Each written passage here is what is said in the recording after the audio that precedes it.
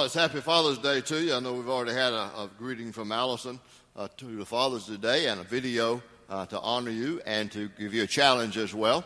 And though I don't have a message necessarily directed to fathers, as we continue this series in this month of June on When We Pray, I would say to the fathers of today that a praying father would be one of the greatest resources that you could add to your family's life. So I would challenge you to do that.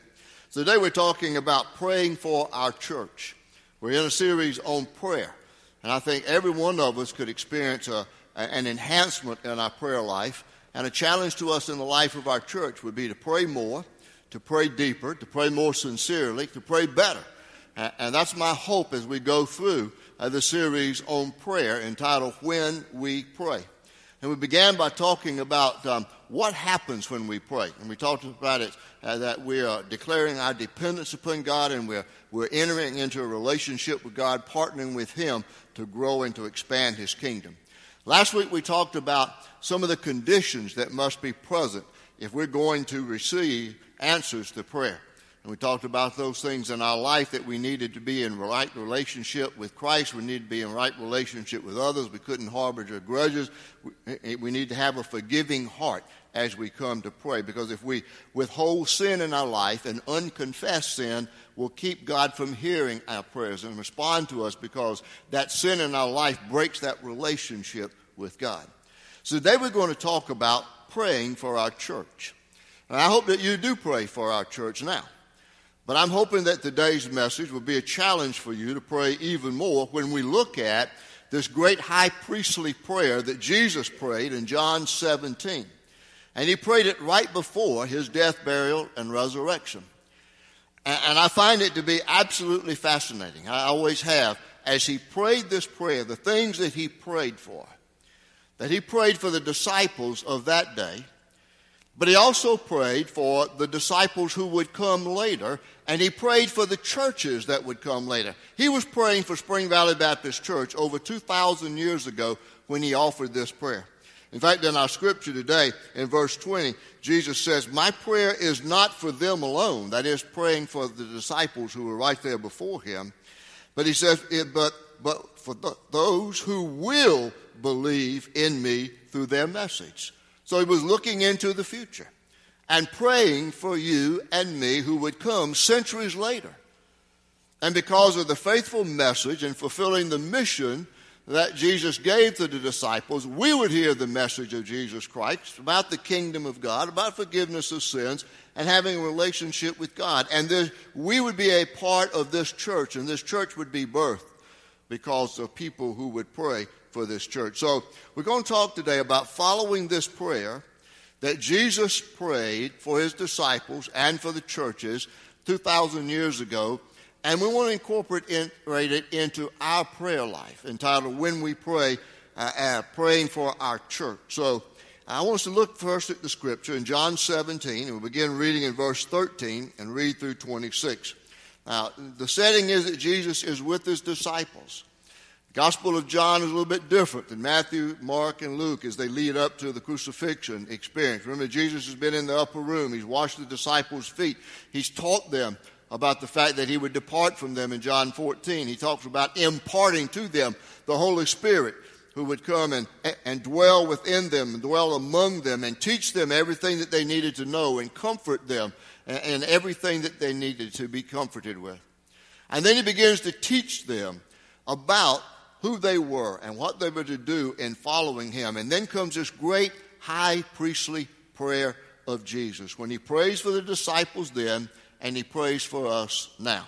And we pick up in this in John 17, beginning in verse 13.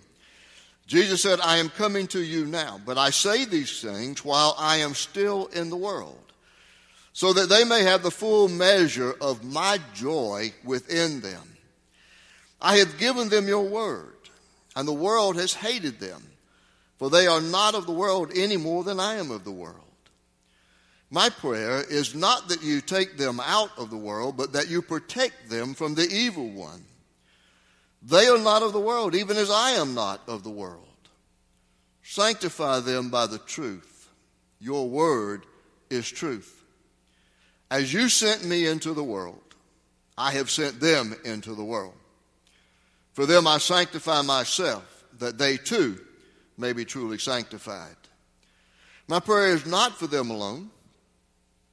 Here's where he's praying for us. He said, I pray also for those who will believe in me through their message, that all of them may be one, Father, just as you are in me and I am in you. May they also be in us, so that the world may believe that you have sent me. I have given them the glory that you gave me, that they may be one as we are one. In them and you in me, may they be brought to complete unity, to let the world know that you sent me and have loved them even as you have loved me. Father, I want those you have given me to be with me where I am and to see my glory, the glory you have given me because you loved me before the creation of the world. The righteous Father, though the world does not know you, I know you, and they know that you have sent me. I have made you known to them and will continue to make you known, in order that the love you have for me may be in them, and that I myself may be in them. Now, what a fantastic prayer Jesus was praying for those early disciples, and at the same time praying for us today. If we take this prayer and incorporate it into our prayer life and pray for the life of our church as we should, then I think these 5 things that Jesus prayed for his disciples back then would be the same things that we would pray for our church today. And I would hope and pray that you would grasp the significance of praying for our church, that we would truly fulfill what Jesus prays for us to do in this prayer so many years ago. So what does he pray for? Well, let's start at the end first and then talk about that, talk our way through it. The first thing that we need to pray is that we need to pray that we will sense the glory of God.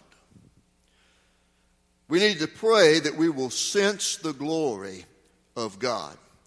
In verse 24, Jesus said, Father, I desire that they also whom you have given me may be with me where I am, to see my glory that you have given me, because you loved me before the foundation of the world.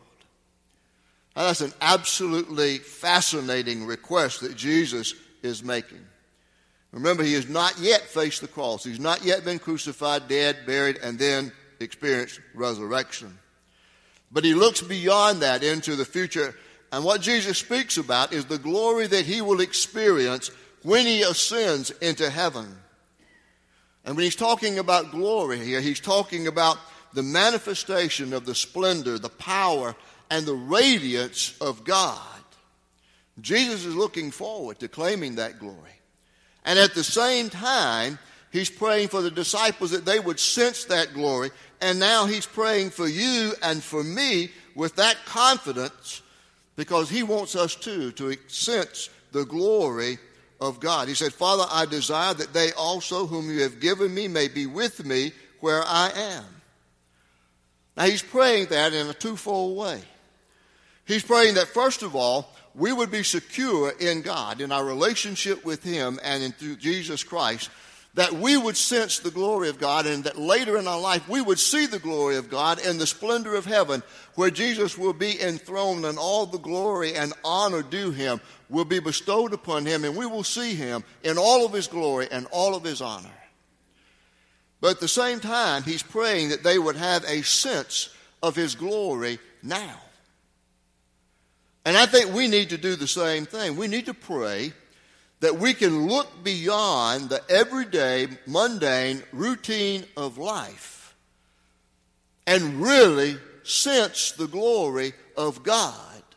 Because I think when we do that, we will be excited and we will be ignited with a passion for God like never before. When we talk about God's glory, we're really talking about the sum of all of his attributes that are wrapped up in the total being of God. things like grace and truth and goodness and mercy and justice and knowledge and power and eternality. See, that's all that the things that God is. Therefore, the glory of God is intrinsic. That is, it's essential to God.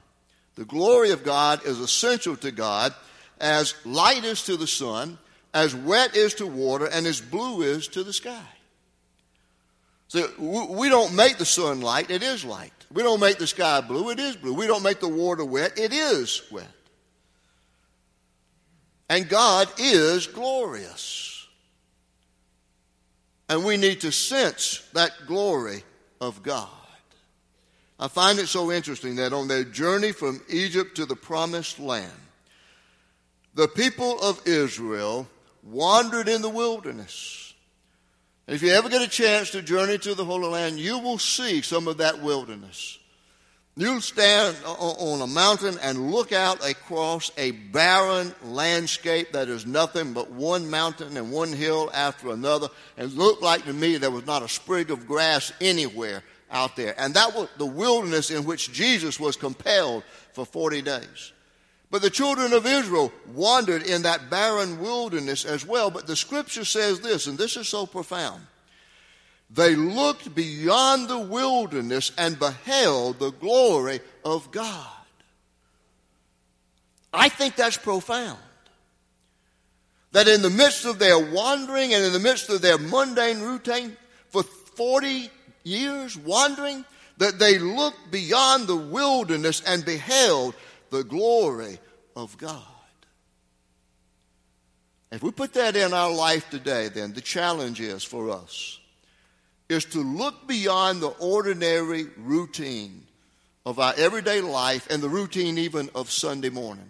That we come in, we gather in a safe place for worship, we go to our Bible study classes, we leave, we go eat lunch somewhere, we go home and we rest the rest of the day, and we start our week on Monday, and we do the same thing basically over and over and over again.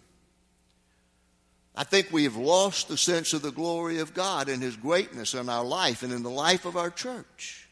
It's business as usual, it's mundane, it's boring, it's routine. That's why Jesus prayed that we would sense the glory of God so that we would not lapse into that boring routine. We should never lose the wonder of the glory of God in our life, and that we have that awesome opportunity to experience that glory as we trust our life to Jesus Christ and enter into a relationship with God. So when you pray for this church, pray that we would sense the glory of God. The second thing to pray is pray that we will follow the Word of God. Now we know when Jesus prayed this prayer that the New Testament had not been written. You couldn't find a Bible leather bound like this that I'm preaching from, or what that you've got perhaps in your lap right now, hopefully looking at, marking, underlining. But when Jesus prayed about the fact that we would follow the Word, He was talking about His teachings, number one, and then He was talking about Himself.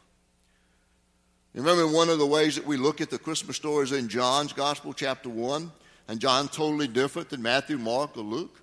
And John says, the Word became flesh and dwelt among us, and we beheld His glory, the glory of the only begotten, full of grace and truth. He's talking about Jesus Christ as the incarnate Word, the Logos, who came to earth as human being.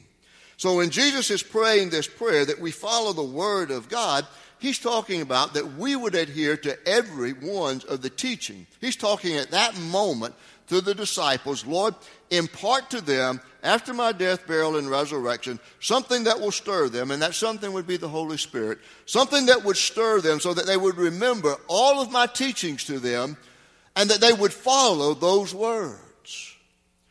How do we know that He's talking about Himself with that? Well, Revelation 19:13 says, the name by which He is called is the Word of God. So Jesus gave of Himself to His disciples, and through His words, which are also the reflection of His glory, the Word, now the Bible, has been given to us. John 17:8, Jesus said, "For I have given them the words that you gave me, and they have received them, and have come to know in truth that I came from you, and they have believed that you sent me." And then in verse 17 he says, "Sanctify them in the truth. Your word is truth." You see, when the disciples received the words of Jesus, it gave their lives meaning. It gave their lives a motivation that they never had before.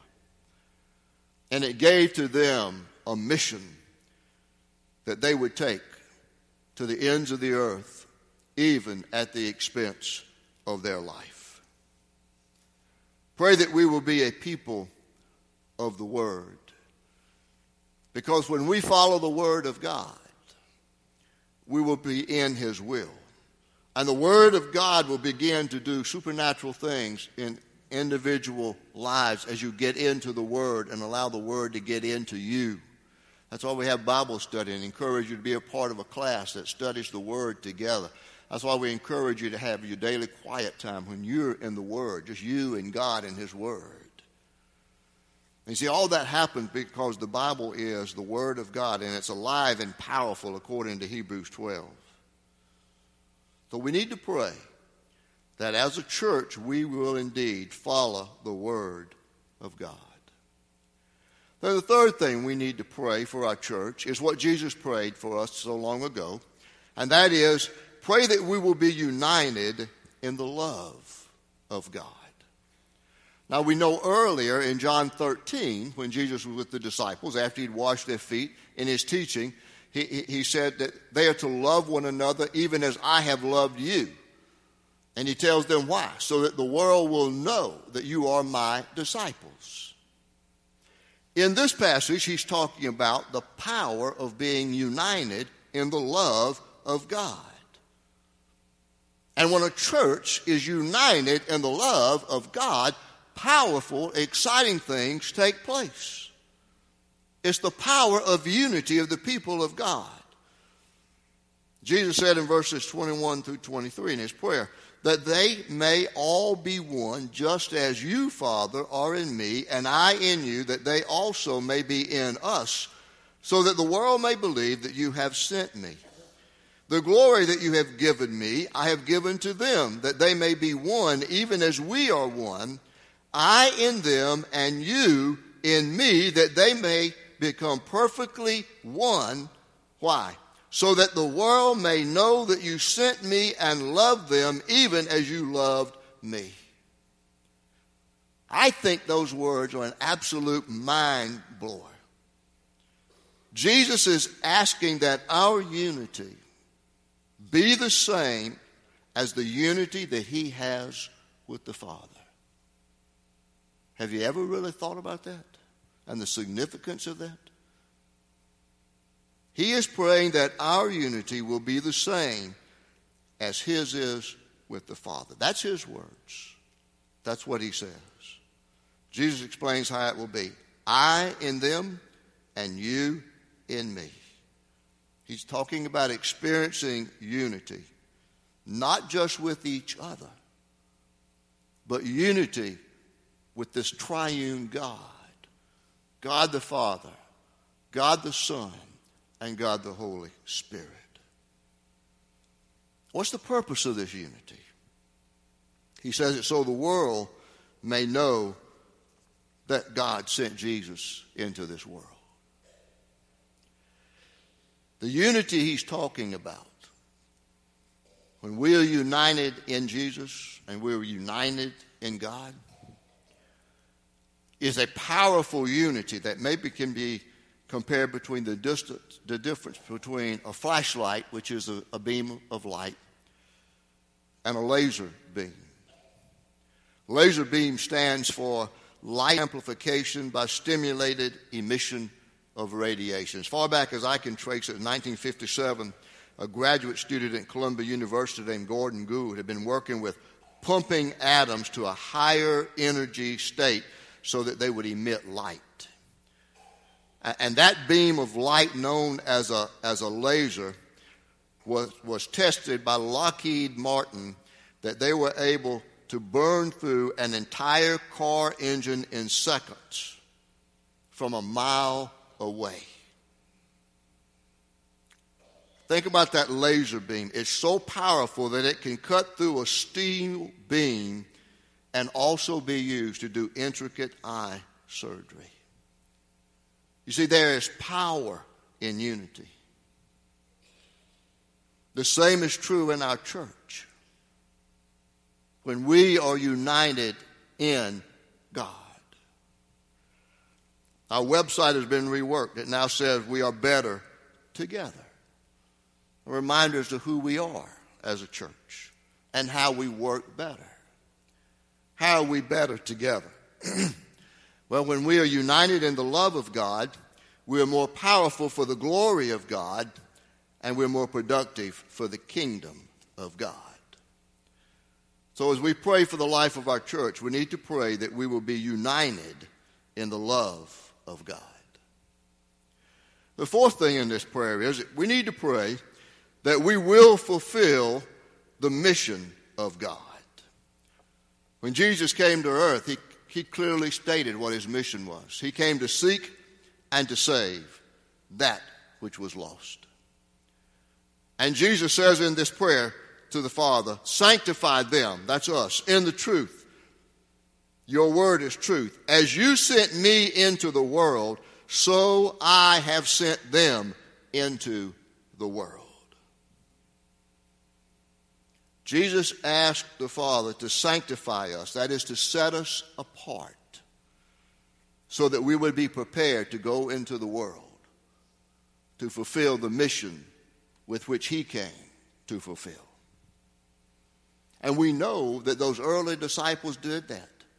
When the Holy Spirit was unleashed upon them at the time of Pentecost, they spoke boldly about the kingdom of God. They proclaimed the kingdom of God. The church was birthed. Exciting things took place. It was no routine in the life of the early church. But it was just one miracle after another as they saw the glory of God at work. And they prayed for that. And they rejoiced in that.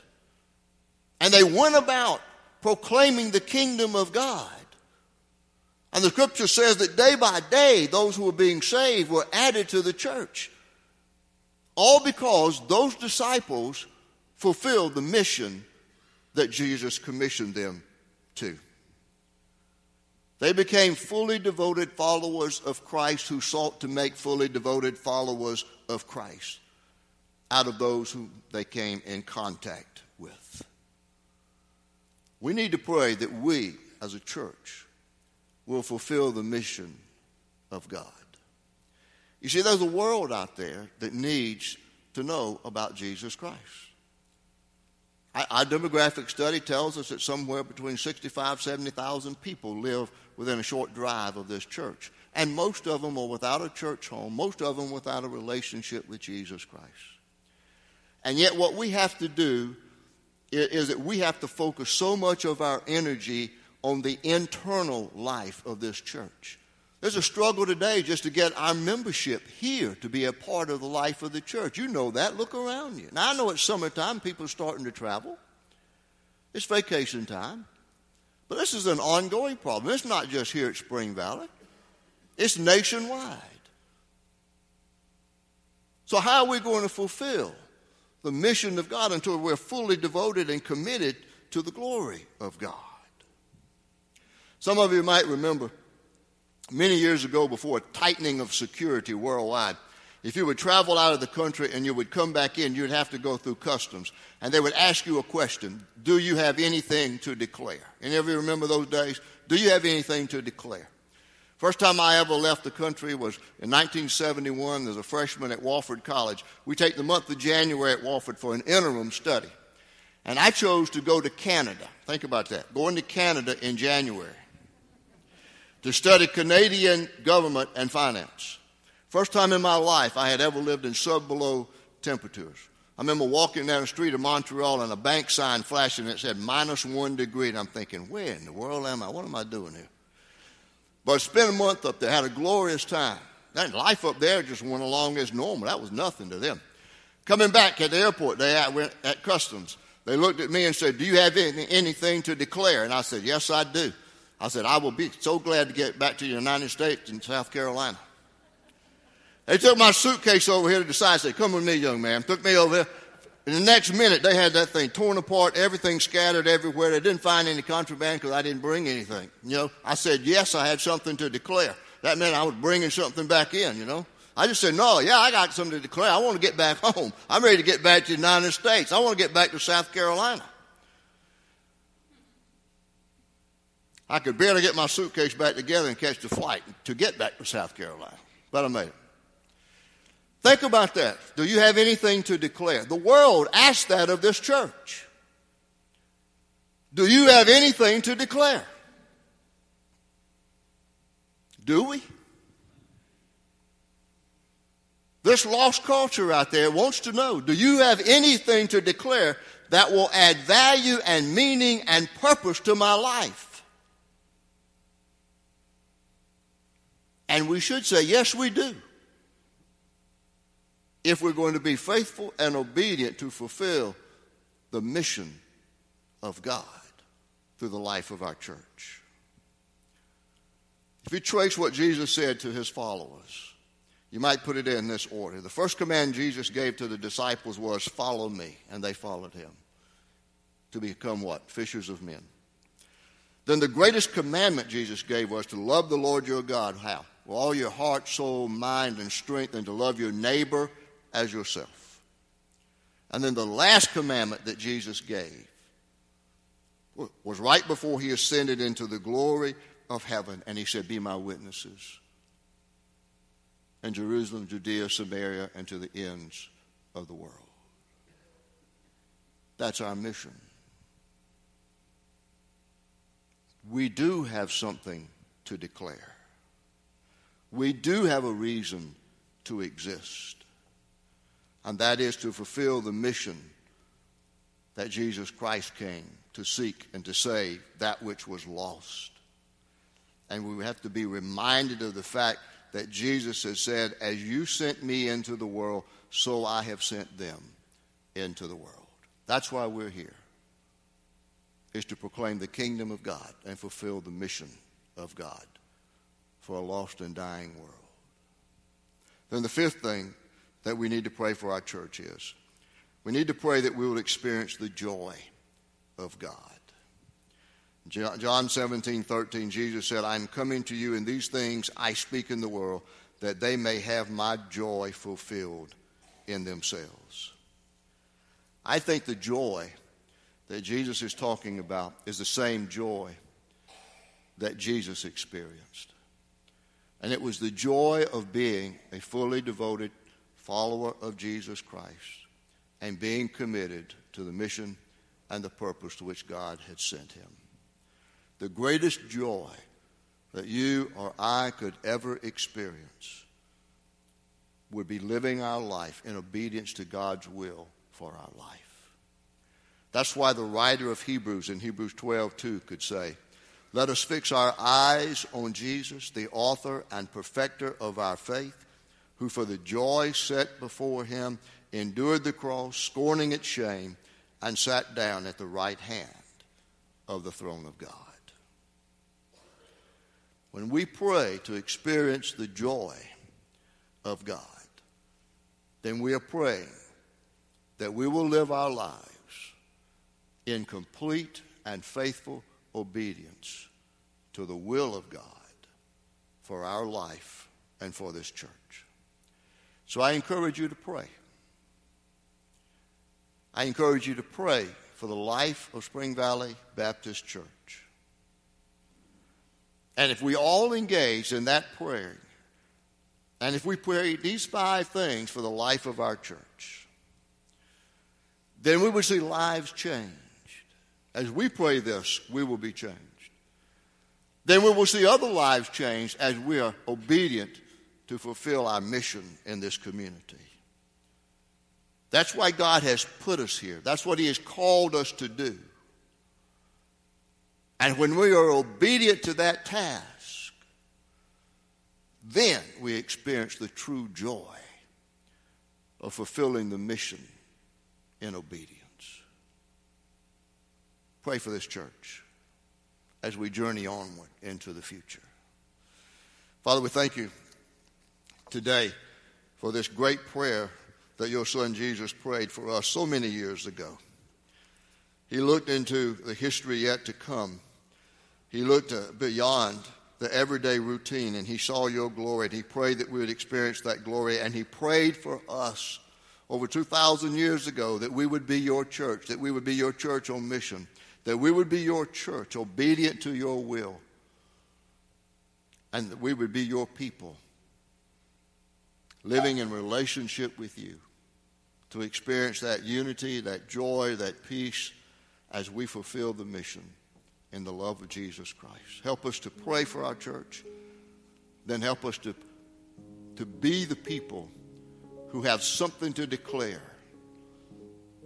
to the people around us looking for value, meaning, and purpose in life. All for your glory, Father, through Jesus Christ our Lord.